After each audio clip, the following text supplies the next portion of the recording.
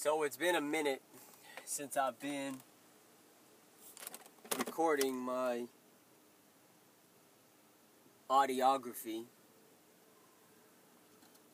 and this is the 4th edition of it.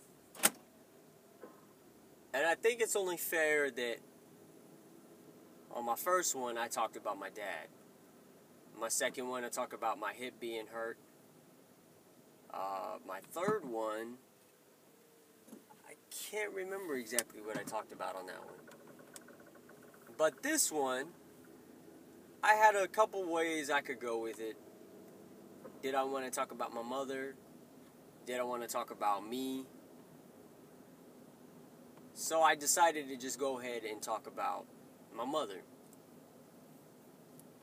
Now, in doing so, I came to the conclusion that some people that would listen to this or read it, whichever they preferred, might get wrapped up in the notion that I had an animosity towards my father. And that's not the case. I am simply explaining my side of my story. It's not to bash my parents in any way. It's just giving the real deal. So my mother, she had 3 sisters, 3 brothers, quite a few siblings, and was born in Texas, if I'm not mistaken. Lived in New Mexico and Texas, between the two places. Had me in Clovis, New Mexico, where I was raised for a little bit. And then because my father wasn't around, my mom was very young, she decided to leave and go do something with her life. So she moved to Texas. We moved to Texas, was raised there for quite a little bit of time. And my mother being young, she wanted to go out and do her thing. And rightfully so, as she should. I mean, she's a young person. At this time, you're talking young, late teens, early 20s. So she didn't have any idea of being a mother. Because why? Because she was still a kid. And in those terms, it's understandable the route that my mother traveled. She was still trying to figure out who she was. And now she's having to raise a child by herself. So we went back and forth. My mother gets married eventually. We moved to England. And me being a little kid, I have a dad. This was a new experience for me. I mean, I knew who my father was, kind of. But at this point, my mom had met this guy. Married, they got married. They had been dating for a while. And it was one of those things that me being so young, I looked up to him as a father figure because that's what he was. He was a father figure to me. So, but as fate would have it, things didn't work out between my mother and him, and they got divorced. We moved back to Clovis, was living with my grandmother, and then eventually, over time, she got married again. We went to England again because my stepfather at the time, he was in the Air Force, and then after a couple years or a year or so, my mother got pregnant with my brother. She had my brother, and now I have a sibling, and we're living in England. And eventually, my stepdad got out, and we moved to California. Well, as a young teen in California, moving around, growing up, I never really had a solid a friend structure, so I missed that.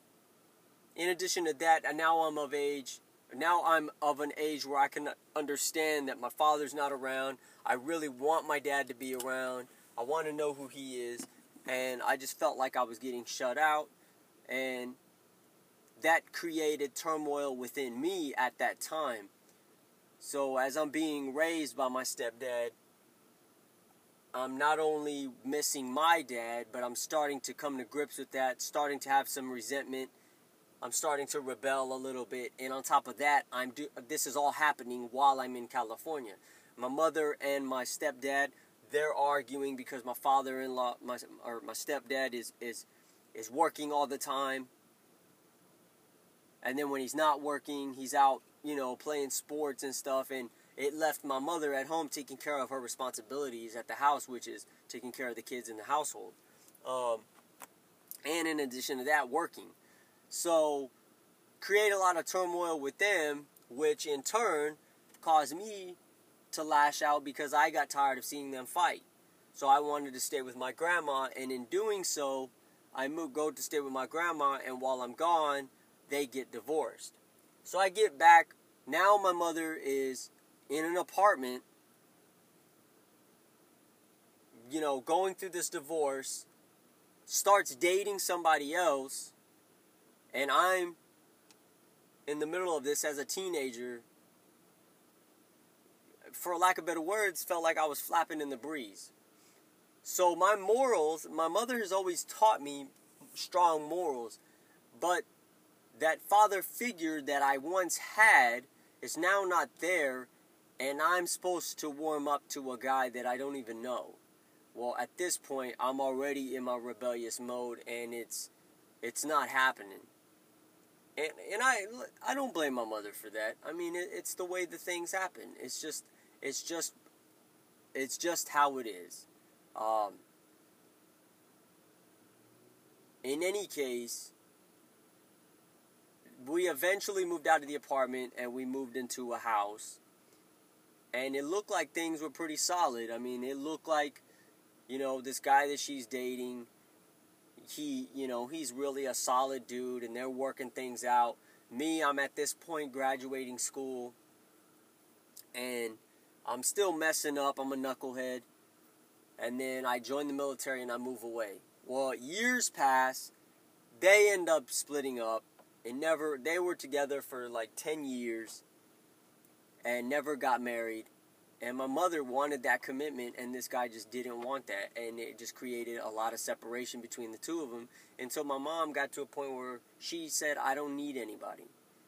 And she's there in California with my brother, who's now full teen, almost getting ready to graduate. They're in their apartment, and she made it on her own.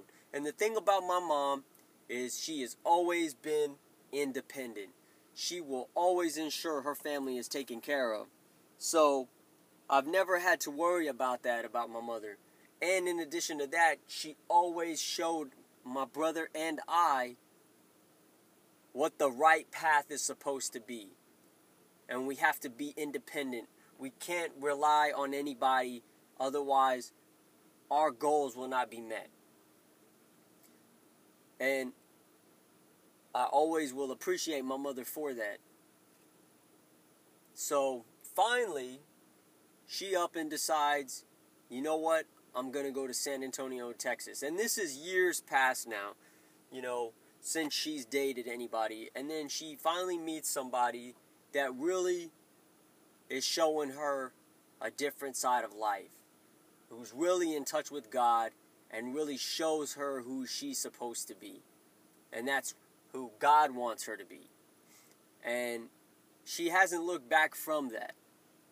And that's the one thing I'll say about my mother. See, I can't speak on the relationship I have with my dad because realistically there really is no relationship. That's the relationship, is that there is none. I can't really talk about his personality traits the way I can talk about my mother's. My mother was very young when she had me. She was a teenager. She didn't know what being a woman was. She was trying to figure that out.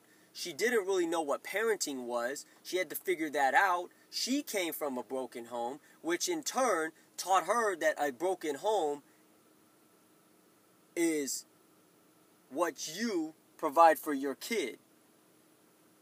And that's not her fault. But that's just the way it was. So in turn, she could only teach me the values that she was taught But she had to, somewhere along the way, try to mend those mistakes. But in the reality of it, at some point for me, it was too late because I was learning that stuff on my own. But that's not to say that she didn't try. To where now, my mother has realized the nature of all and any of her mistakes. And now she really understands what a mother is, what it's supposed to be.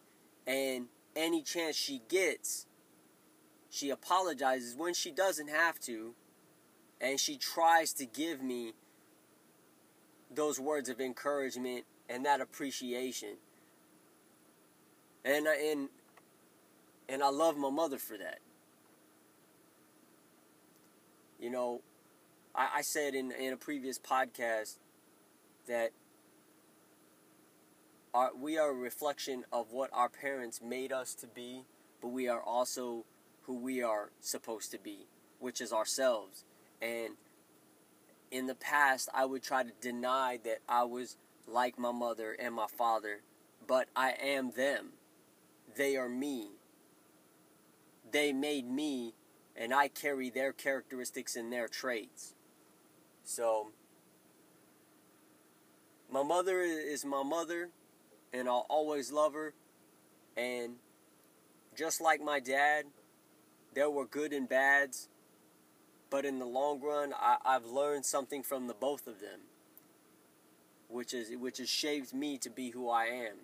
I just wish that I could speak the way that I do about my mom. I wish that I could speak about my dad that way. But unfortunately I can't because I don't have that relationship with him.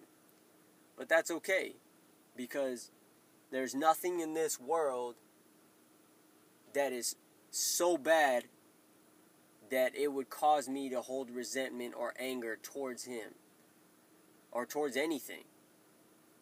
I might have anger at that moment, but I won't harbor those feelings and have that resentment towards that individual or that situation or towards myself. I will let it go. Because for as long as I get to live another day, that's another opportunity to press the reset button and try again to live the way we're supposed to live, which is how God wants us to be. And that's it. That's the end of that. So, just a little bit about my mom. And on my next one, I'll bring it full circle and talk about me, about myself, and my trials and tribulations, which I really haven't done, and I really want to go deep on it, and hopefully in doing so I can really reflect